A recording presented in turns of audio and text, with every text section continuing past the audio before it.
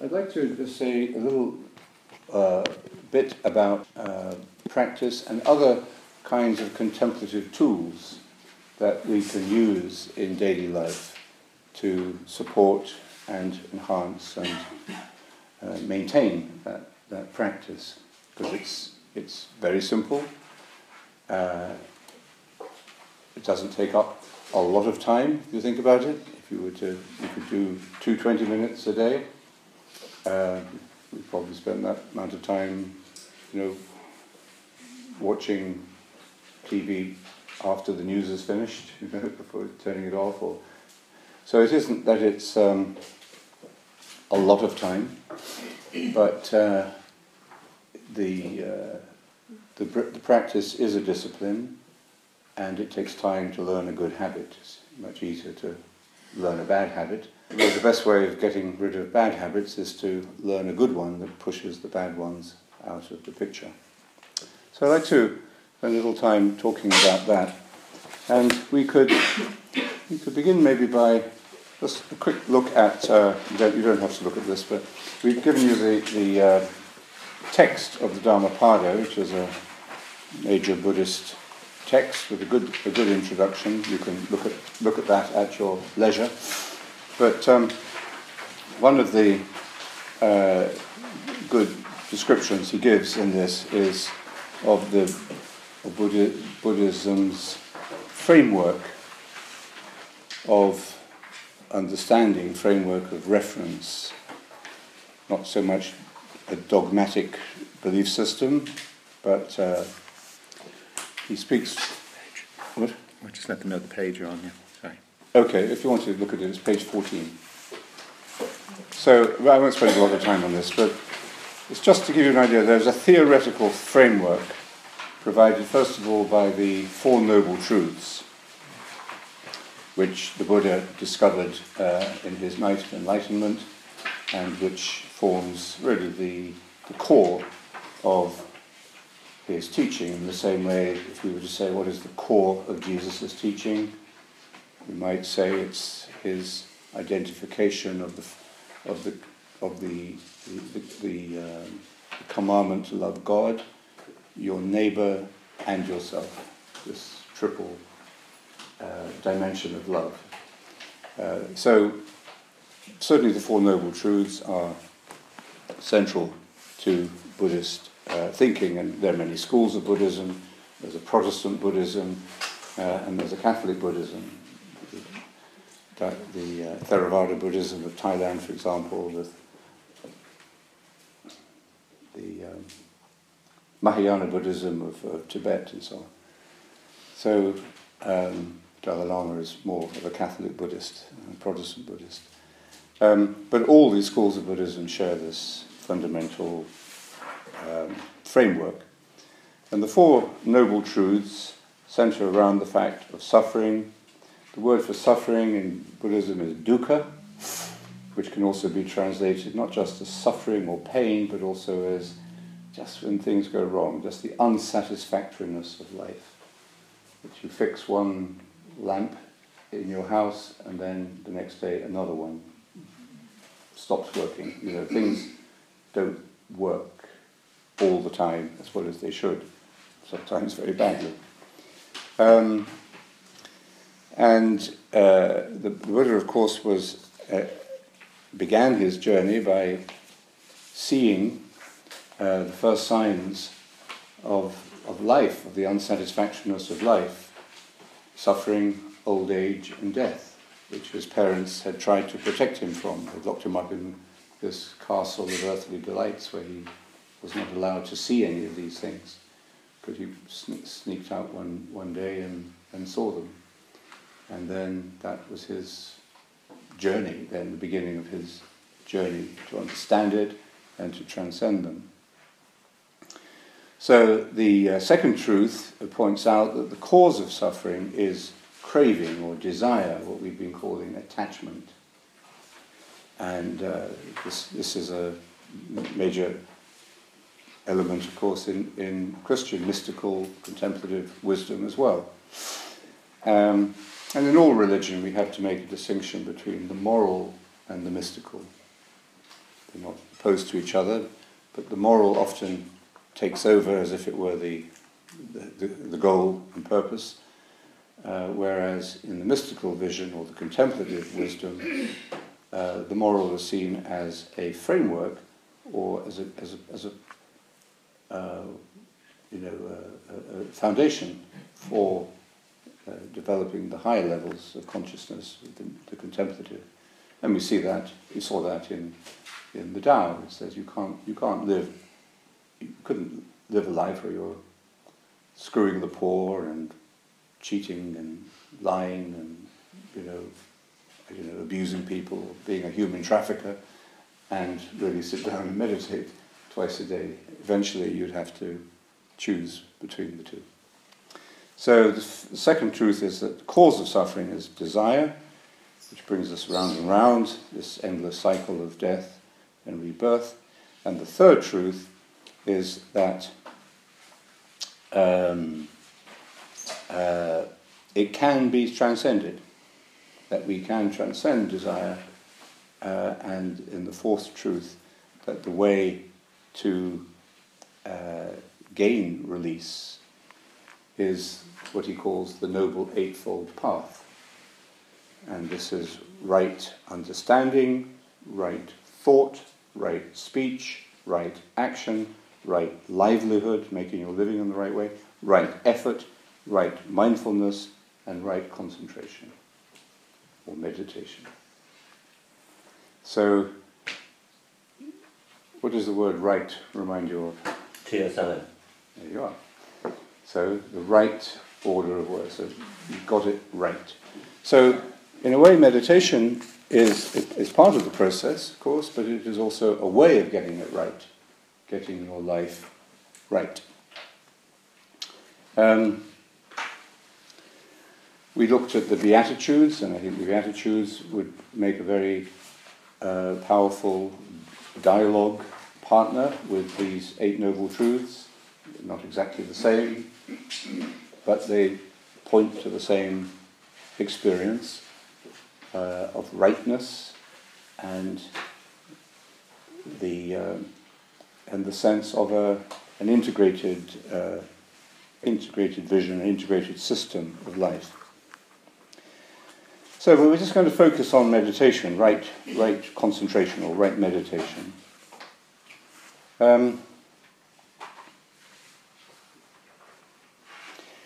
We talked a little about mindfulness, and mindfulness, of course, is a major player in the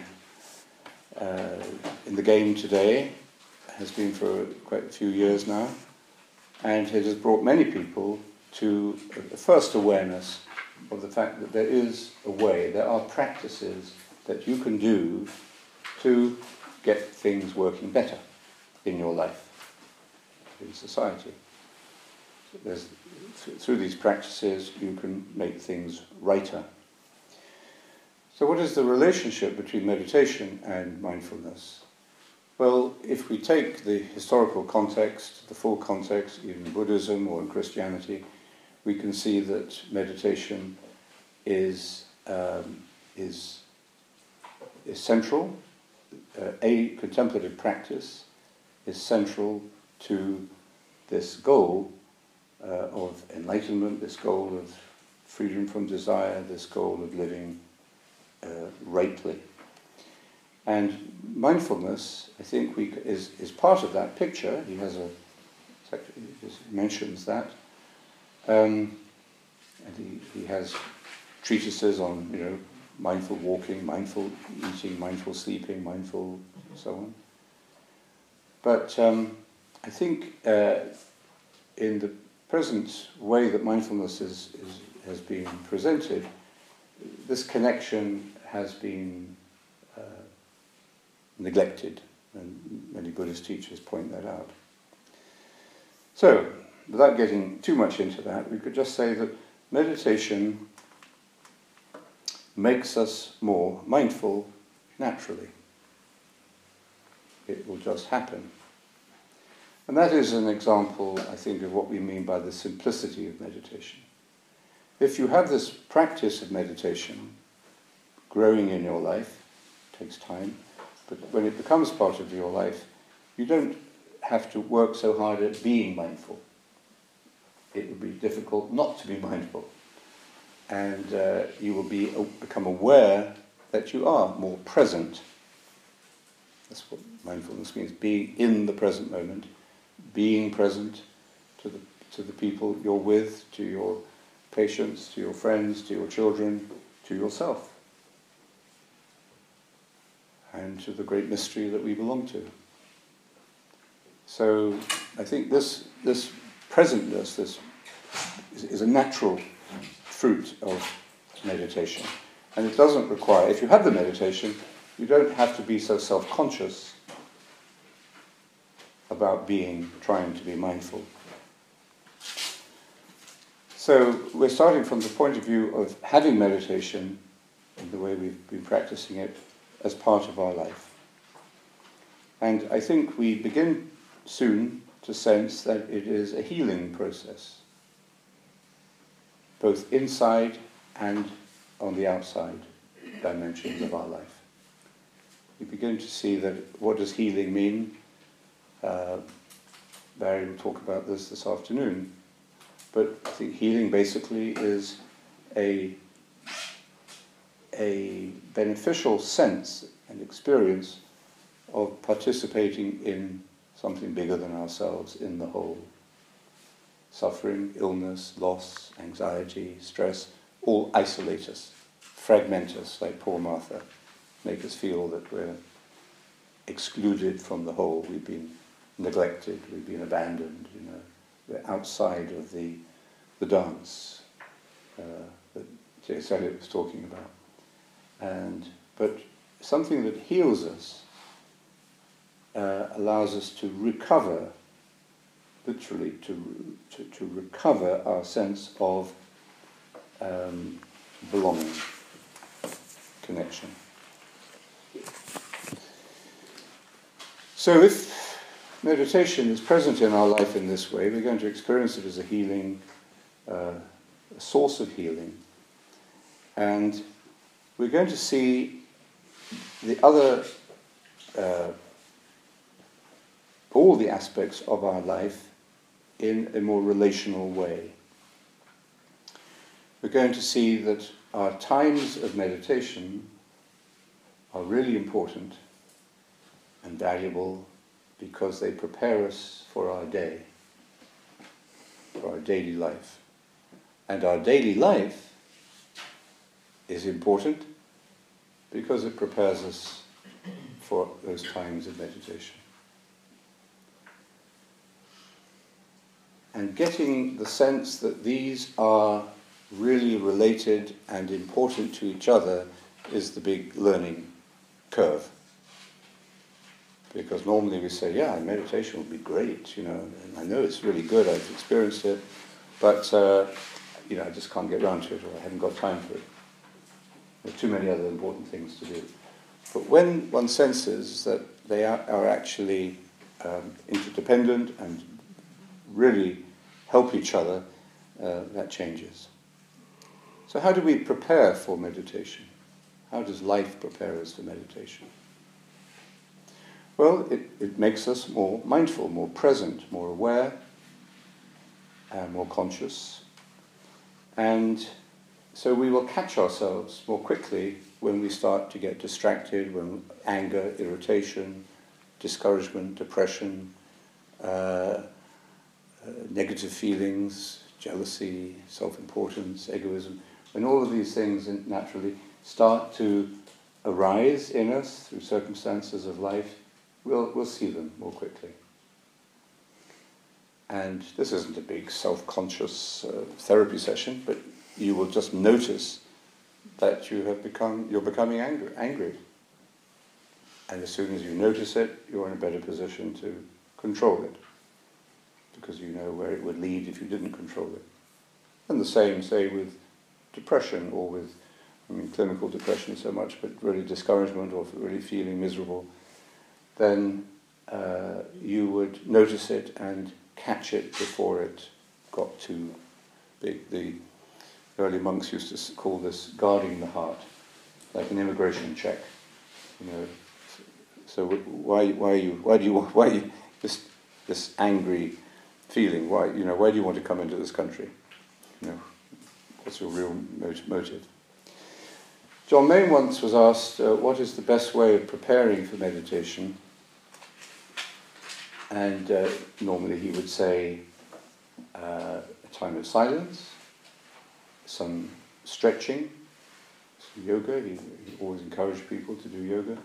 Some stretching, listening to some music, or if you're tired, you to wash your face and hands and refresh yourself. On this particular occasion, he rather surprised us, or me, by saying, small acts of kindness. Just small acts of kindness during the day. And it really does rather change the way you look at your life when you realise that you get up in the morning and you've got another 12 hours or so to, or 16 hours, to do things. And are you going to get everything done? Is it going to be a good day? Are you going to be successful? Things going to go bad? You're going to have a heart attack? So all of these things. But then you can also say, well, but what a wonderful field of opportunity to do small acts of kindness when opportunity arises.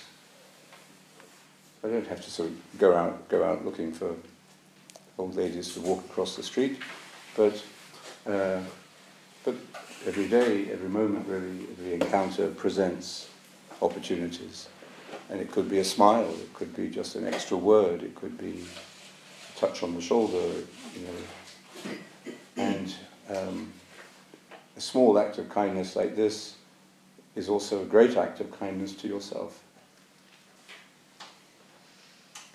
And it would interrupt any progression of negative feelings that were building up in you. I'm isolated, I'm failing, I'm not getting everything done that I wanted to do. People are not liking me, people are going to be critical of me behind my back.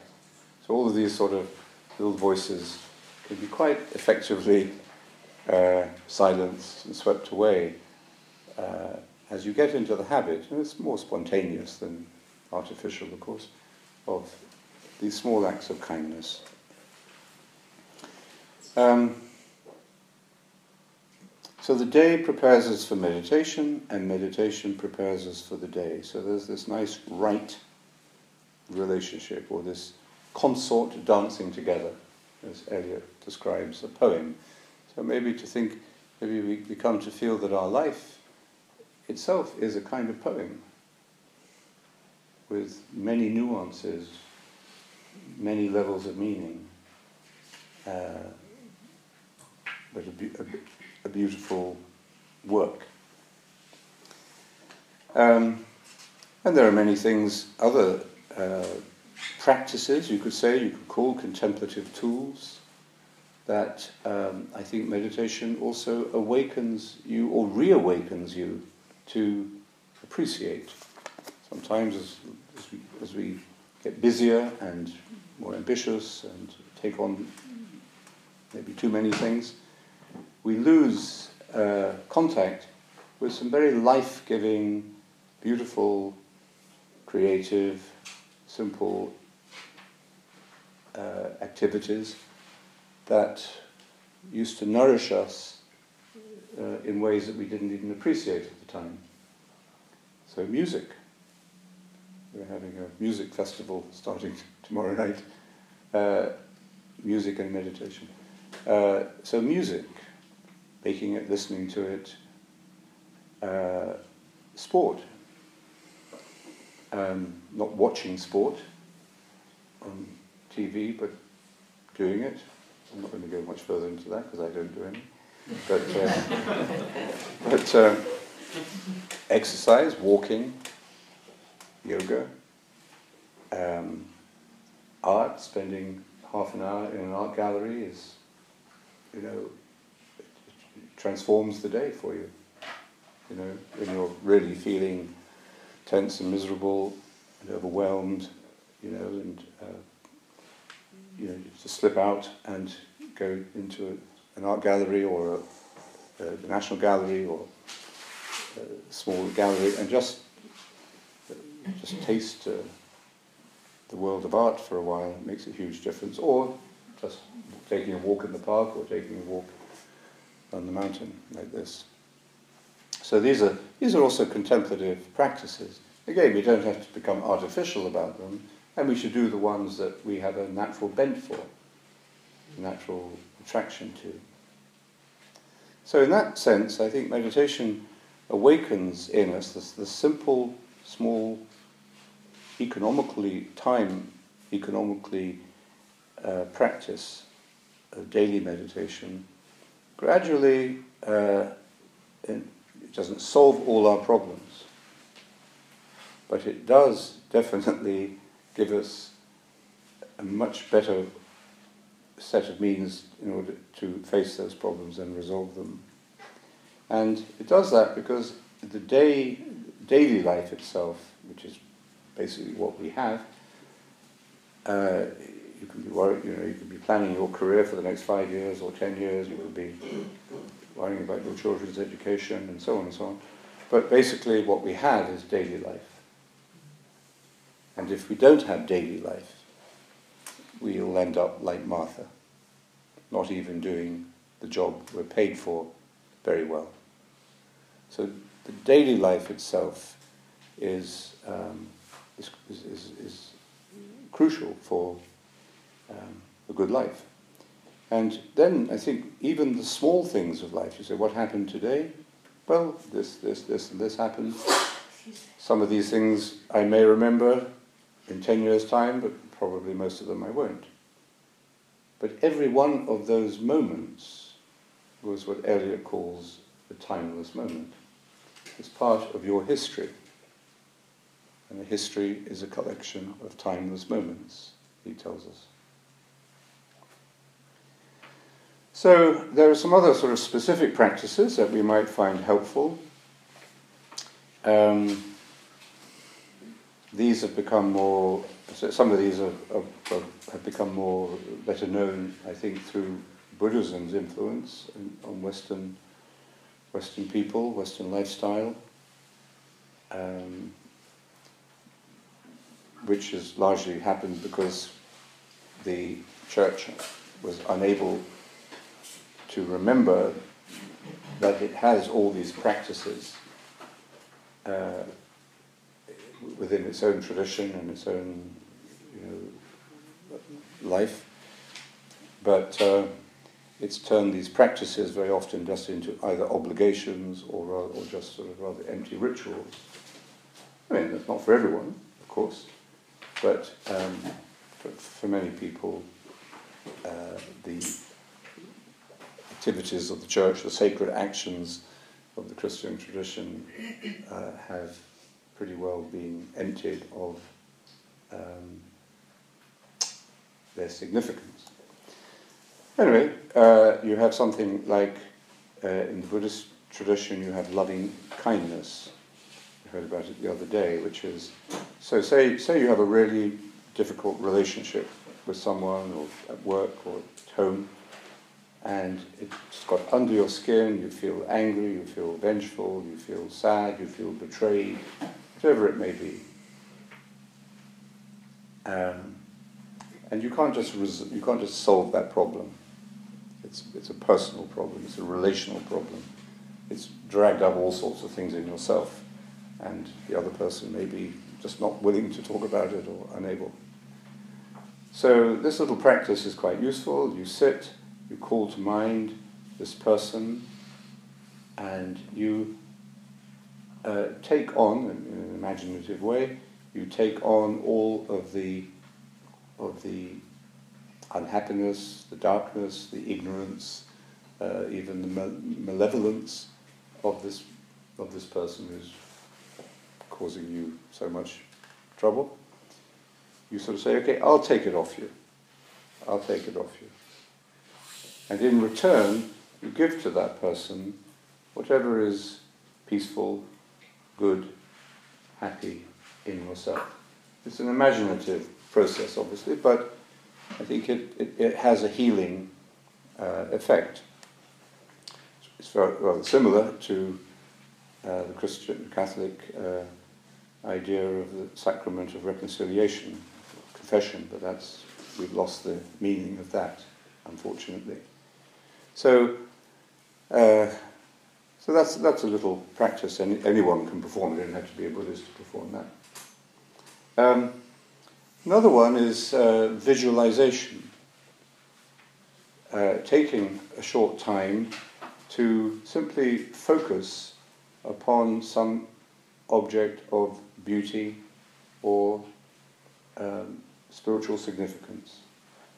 It could just be, consciously, deliberately looking at a view, or at a painting, or at a sacred representation, an icon or a tanka or something like that. So just taking a little time visually to focus, and not to look at it so much. In icons, there's a whole spirituality of icons in the Eastern Christianity, where you don't have any icons here, you don't look at them, but they are windows through which you look. So it's a certain type of looking. We've been doing a certain kind of reading this week, but there's also a certain kind of looking like that. And for the Christian, I think the Mass, the Eucharist, is very powerful means of reconnecting, of healing, and of really just getting back into touch with yourself and with the teacher within. But that doesn't mean a lot to most people today, but for some it does, and it's worth remembering that. Then there's yoga, and which we've been doing, of course, with Wojtek. Walks, such as you've been doing. So these are all specific little practices that you could, again, choose on the basis of do you like doing them, and not as an obligation, but because you like them. You don't listen to music because you have to listen to it. Listen to it because you like it. And Lectio, what we've been doing this week, has been a certain kind of way of reading, very different from the way we learned at school or the way we use it at work, which is to scan and extract information and knowledge that we can use in other ways, sort of hit and run.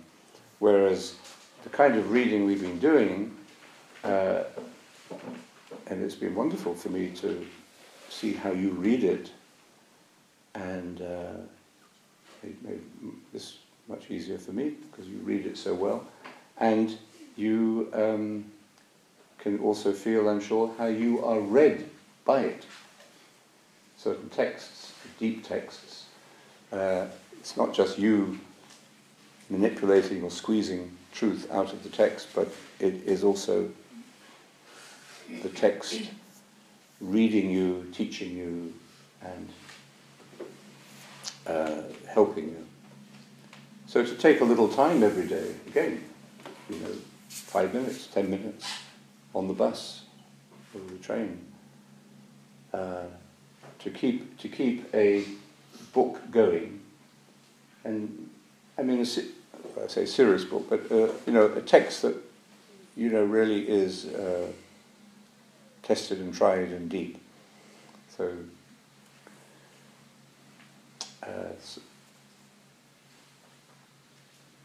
one that you can reread. I think if you read one of these texts and you think, okay, I've read the Katha Upanishad, I don't need to read that again. You haven't really read it yet. So it's all about rereading. To read seriously is to read.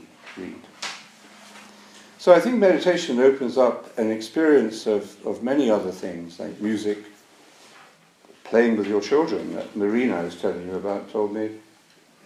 No, it was another Marina, but he said that when he got back home in the evening and kids were there and he was tired and he had other sort of work to do, he would be irritated by the children. And he said he just spends, I don't know, a little time playing with them. And he said it's just been so wonderful. He has permission to do it, he has the space to do it, interior space to play with children, play whatever, art, or to read a novel, you know. Not many people make time to have a novel on the go, or poetry. Very busy people. I think Mary McAleese says that she didn't have time to read novels because they were too long, but she read poetry because they were shorter. So I think to enrich our lives with these things doesn't take a lot of time, but you use the time, you use your time well, you use your time better. So, summarizing it then, I think we could say that the practice of meditation in a daily way makes you more aware, more conscious, more present, and develops a more contemplative way of living and working. And what is contemplation? Contemplation was defined once as the simple enjoyment of the truth. Key words: simple, enjoyment, and the truth. What is, what really is, not what you imagine it to be. So, and at the heart of that, of course, is the work of attention. Becoming more attentive. Meditation is the purest form of attention. And by developing it, strengthening it in the daily practice, it passes over into everything that you do, revealing that every moment is a timeless moment. The word contemplation comes from the Latin con templum, and the templum gives us the word temple. It wasn't originally a building, it was a space. It was a space marked out where you would do your auguries, your divinations, and your magic or whatever. So it was in that space. And to be contemplative is to be in that space, to be with that space. So I think meditation opens up that space within us, and interiorly, and it allows us to remain with that space in daily life.